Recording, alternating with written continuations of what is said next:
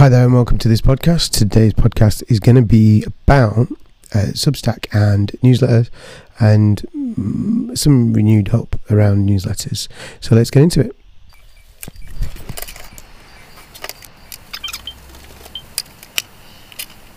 Right, so this is actually, a little bit, that introduction was a bit quieter because my setup is slightly different today.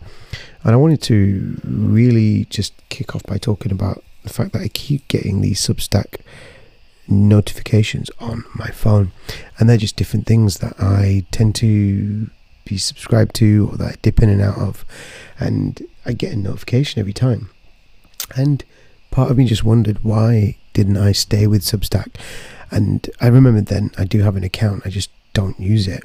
And according to Substack, my last kind of newsletter put together was sometime in early August in the year 2022.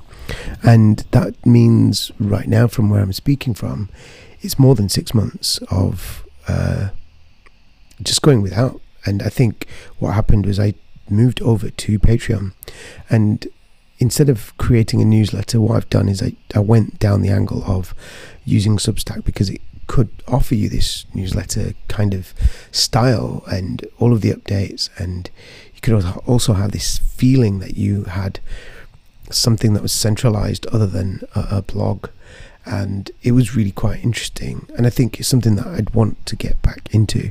And Patreon really twisted my arm into wanting to have followers that might choose to pay me, and that's the same as Substack, but it's more of a Patreon thing and Patreon style, and that's just what they do.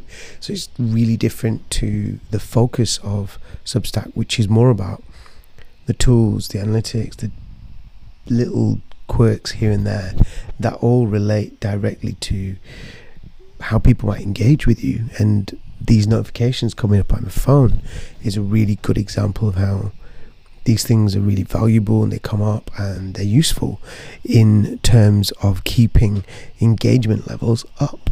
So I think that's really, really useful. And it also suggests that I need to consider a free model.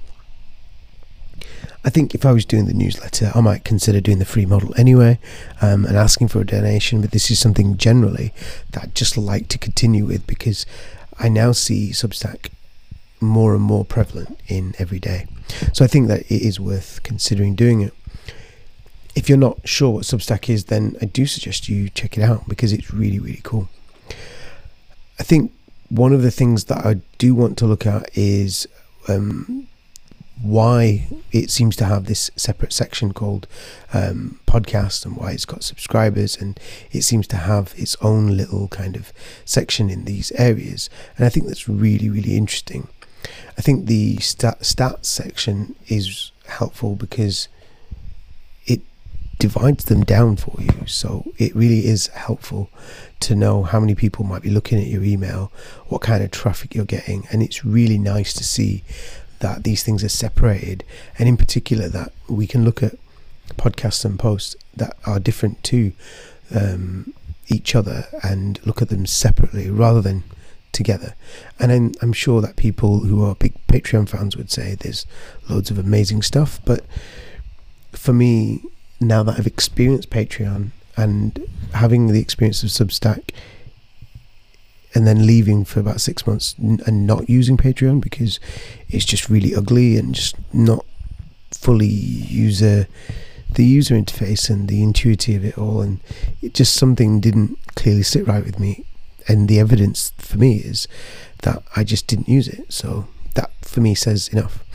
And I'm just staring at Substack thinking how lovely and laid out and how everything's really there. And it seems to grab my attention far more than Patreon does. So this might be a thing.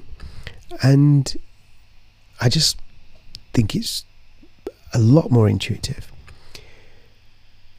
Recently I did a development of some digital comms work where we took the planner board and we utilized that to a point where the Microsoft planner boards actually moved into Trello, because Trello needed to be used, and we needed a refresh, kind of just a better system. And there were so many tools and tricks that were really good in Trello and what was there, but just on a simple level, why buy Trello if you've already got Planner? There's no need to. But the fact is that people do buy Trello because it's just better in user interface, and it's a little bit like PC versus Mac, Planner versus Trello. And for me, it feels like we've uncovered a new rival there of Patreon versus Substack, and they are clearly two different styles. The PC, the Planner board, is the Patreon, and the Apple Mac, the Trello, is Substack. And it does seem like, from the outside at least, like this, it looks really, really cool. And I think I dropped Substack too quickly, and what I need to do is do what I did with my podcasts, and I need to move my podcasts or duplicate them over, and then that way I'll be able to have just two solid streams, and it'll be really interesting to see how these things grow. And what I might do is feed that back to kind of say, look, this is working or it's not. What's really interesting is that for me, when we're looking at there's a section that I've just discovered about an overview for podcasts, and it seems to be telling me I've got 9 downloads, and I'm just thinking, where, on what planet are we talking about? I mean, it's clear that it worked at the time, and I just didn't give it enough time, and what I need to do is continue that. So this is me saying I'm going to try to keep Substack on the radar, and then find a way to build it into what I do. And that's kind of it in a nutshell for me. I really want to do a separate session on a whole bunch of stuff that I'm doing for Unlimited and for a special series of podcasts that I've got. I think that what would be really cool is if you're interested in digital marketing and you're in particular a social enterprise, then that's exactly what I do, is support social enterprises with their digital marketing and knowledge and understanding of how they could impact the world digitally, and also with what they're actually trying to achieve in their social enterprise. And I think that if you're interested in some of this stuff, then please do reach out. You can tweet me at Tea and Toast. You can see me on YouTube at Tea and Toast Digital, and you can even Google search podcasts by Tea and Toast Digital, and I will appear somewhere. And I think that I'd just love to get you to listen to some of my interviews that I've done recently. And I think some of those interviews and some of those bits of content that I do try and create will be interesting to bring them into this newsletter format that is called Substack, because it will just allow you to know a little bit more about some of the stuff that I do. And it might be that we see ourselves doing these things more, and we can get together a much bigger event at the end of the year. So there's lots of stuff going on, and Substack is like a old/new tool that I'm just wanting to get my head around. If you have a need and you're not sure and you want to ask questions, then please do on those various sort of channels.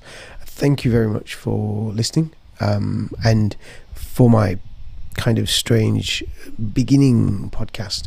And yeah, thank you very much, and take care. Until next time, see you soon, and hit intro outro music.